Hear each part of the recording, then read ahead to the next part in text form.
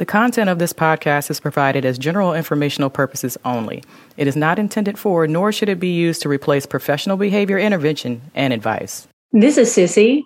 And this is Susan, and we are Function Junction. Behavior Matters. It does matter. It does matter. Today, Sissy, I wanted to tell you a story about a little guy that I worked with years ago. His name is Timothy, and he was with the school district in early childhood special education, and then his mom pulled him to go to a private ABA therapy center. And the center was someone's garage back in the day. So he received ABA therapy from kinder through fifth grade. And he came back to us in middle school in sixth grade. And Timothy was a hard kid. He did a lot of rolling on the floor, a lot of running away, rolling away. He would run out of the special education classroom and into a general ed classroom and pull kids' hair. He would disrobe a lot. He would run out sometimes out of the classroom and disrobe. He would also stand on top of ant beds and disrobe. Yeah, it was tough. He was a tough kid. And one day he came to school and he was covered in bruises, the shape of a hand. He had, his eyes were, I don't know if you've ever seen anything like this, but have you ever seen a kid who's the white of their eyes are red? Yes, I have. Yeah. Really, really sad situation. Mom had a boyfriend at the time, and the mom said that he fell on the fireplace, and she said that they had taken him to the ER. And so the nurse asked for the medical release papers from the emergency room, and she was not able to produce them. And so the nurse called CPS, and mom got very upset and accused the paraprofessional in the classroom of hurting Timothy. So we moved that para to a different classroom, even though she didn't do anything wrong. You know, mom was pretty mad, and we just did what the campus did. I shouldn't say we, the campus did what they thought was best. And so what he would do is he would roll on the floor, and that would cause carpet burns. And so we were trying everything we could do not to let him roll on the floor. And so when he got on the floor, he would just go limp, and it was really hard to lift him up. And so the autism specialist, Cheryl, and the teacher and the para would just kind of block him to prevent getting the carpet burn. One time while they were blocking him, he put his hand up the teacher's pants, and the teacher blocked that hand, and then his other hand went for the teacher's hair. And so Cheryl, the specialist, used CPI to block the hair pulling hand. And you know, he was just a really tough little guy. He was a great kid. I loved him. I loved this kid. Yeah. One time there was a sub-para and he pulled off her wig, which was horrifying. One time I was with him and he ran out of the classroom. Well, he rolled out of the classroom, really, and we were just trying to protect him. And so we were kind of just, you know, blocking. And then he got up and he ran into a gen ed classroom and he pulled a little girl's hair. And the teacher was so sweet. He was like, you know, boys and girls, it's a beautiful day. Let's go finish this lesson outside, you know. And so we got Timothy into a rolling chair. And, you know, this is back when I used to wear heels a lot. And, of course, Susan's in her heels, pushing this rolling chair, trying to keep this kid safe, getting into the classroom. It was just, you know, a nightmare. If there were cameras on in the hallways, the people watching would have been laughing. But anyway, what worked with him is that we had a four-sided work area. We used doorknob covers to prevent him from getting out of the classroom. We would use a blanket to cover him up and get him back inside. There were rolling chairs. We used rolling chairs a lot. We used close proximity at all times. And then we allowed him time on soft surfaces like a fuzzy bean bag and things like that. So, Sissy, whenever I think about Timothy, I think about what did that look like when he first came to middle school? And I was telling somebody else this story and they asked the same question, you know, what did that look like in the beginning? And what it looked like was a ton of pairing. So, you know, we used edible reinforcers to pair with him. We used time on the floor to pair with him. We used his favorite toys. We used everything that we could think of to gain instructional control. So the instructional control, it was limited, but the teacher and the para and the specialist did have some level of instructional control. But, he was a tough kid. And it's a really sad kind of story because toward the end of the year, there was a male paraprofessional in the classroom, and he had gotten his training and background from criminal justice.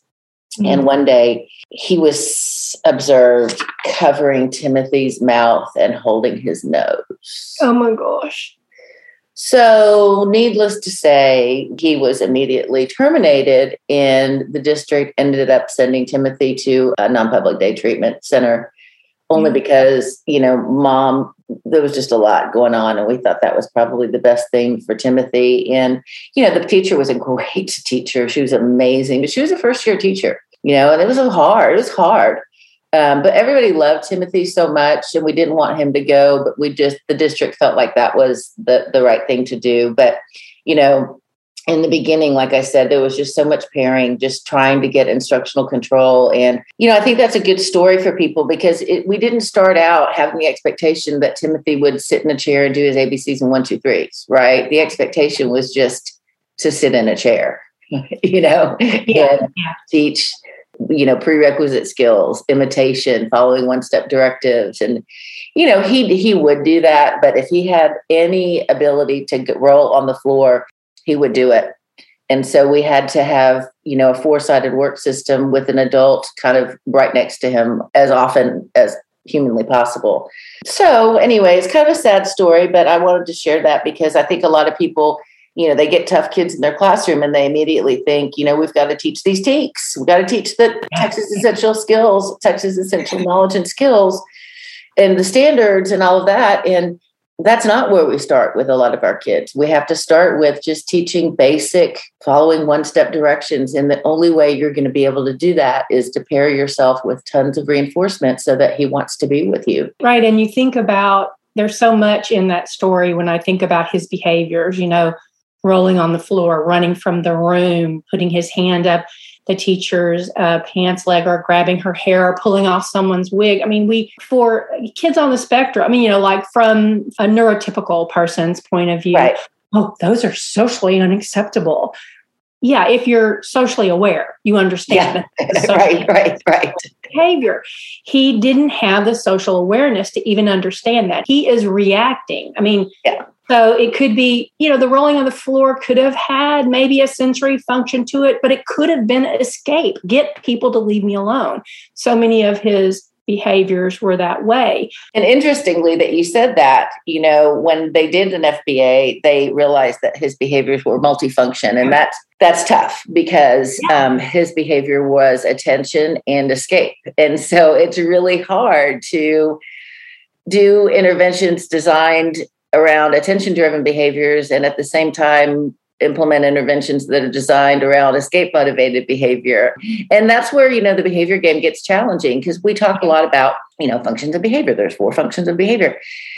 And it sounds so easy, until you get a kid who has multifunction behavior like him. I mean, and that happens to us frequently, is that the behavior does, sometimes it's for attention and sometimes it's for escape and sometimes it's for sensory, and so now I would guess one of the things that I would say before I have a problem behavior with kids, I would be teaching them how to ask for a break, how to ask for the things they want, and then how to access the sensory pieces that they need. Your story also demonstrates the idea of if you lack communication skills, you are at much higher risk for yucky things happening to you. Absolutely. If at some point there was injury that he couldn't explain, when his eyes were red and he had bruises on his body, and if it hadn't been for staff seeing that para be inappropriate with him, he wouldn't have been able to say, hey, somebody was inappropriate with me. Absolutely.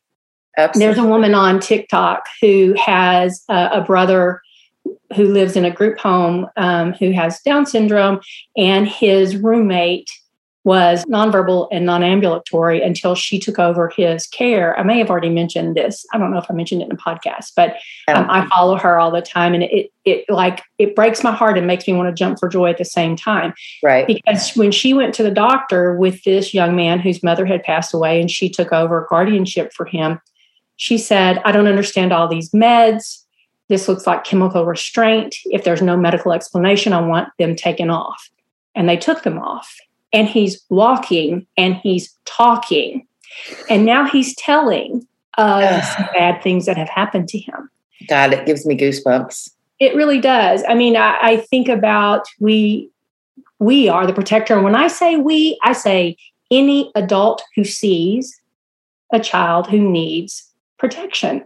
If you are a volunteer in a school, yep, you witness something, the only way sometimes is that someone says, "Hey, help this make sense to me." That being said, I will say I've had plenty of parents of kids on the spectrum who say, CPS has been called on me because when he's playing in the backyard, he screams and yells, and I can remember saying to that parent, I see your son daily. I know that there are no marks on him. Yeah. If you need to sing the CPS up here for me to tell them how precious he's dressed every day and how neat and clean he is, and that there's never been a mark, I'll be happy to do that. So I'm not saying every time you see something weird means a kid's being abused, but thank goodness for staff that spoke up about the para. And honestly, thank goodness that the district went ahead and said, "Okay, what will it take, Mom, for you to be comfortable?" Yeah. So kind of a bummer story, but I think it's a good story for our listeners to hear and to think about, and to, really be aware and really be observant of what's happening in classrooms or at home or, anywhere with kids. And one of the critical pieces you talked about is backing it up. When he did get to the classroom, backing it up and not worrying about, is he pointing to, his letters, his words, or whatever, but can he sit when I ask him to? And can he look at me when I ask him to? So, creating fun activities around being with you. Yes. I was just meeting with a teacher who is teaching 3 and 4 and 5-year-olds. And we were talking just about that, don't worry about ABCs and 1, 2, 3s. You've got to get them in the chair, and you've got to teach them to sit, and you've got to teach them to stand, and teach them to look at you, and teach them imitation skills and prerequisite skills, following one-step directions. And, and Timothy was a 6th grader, and we still had to do the same thing. And the only way to do that is to pair yourself with reinforcers so that he wants to be with you, and then use reinforcers to teach those skills and behaviors. So anyway, do you have a question for us today?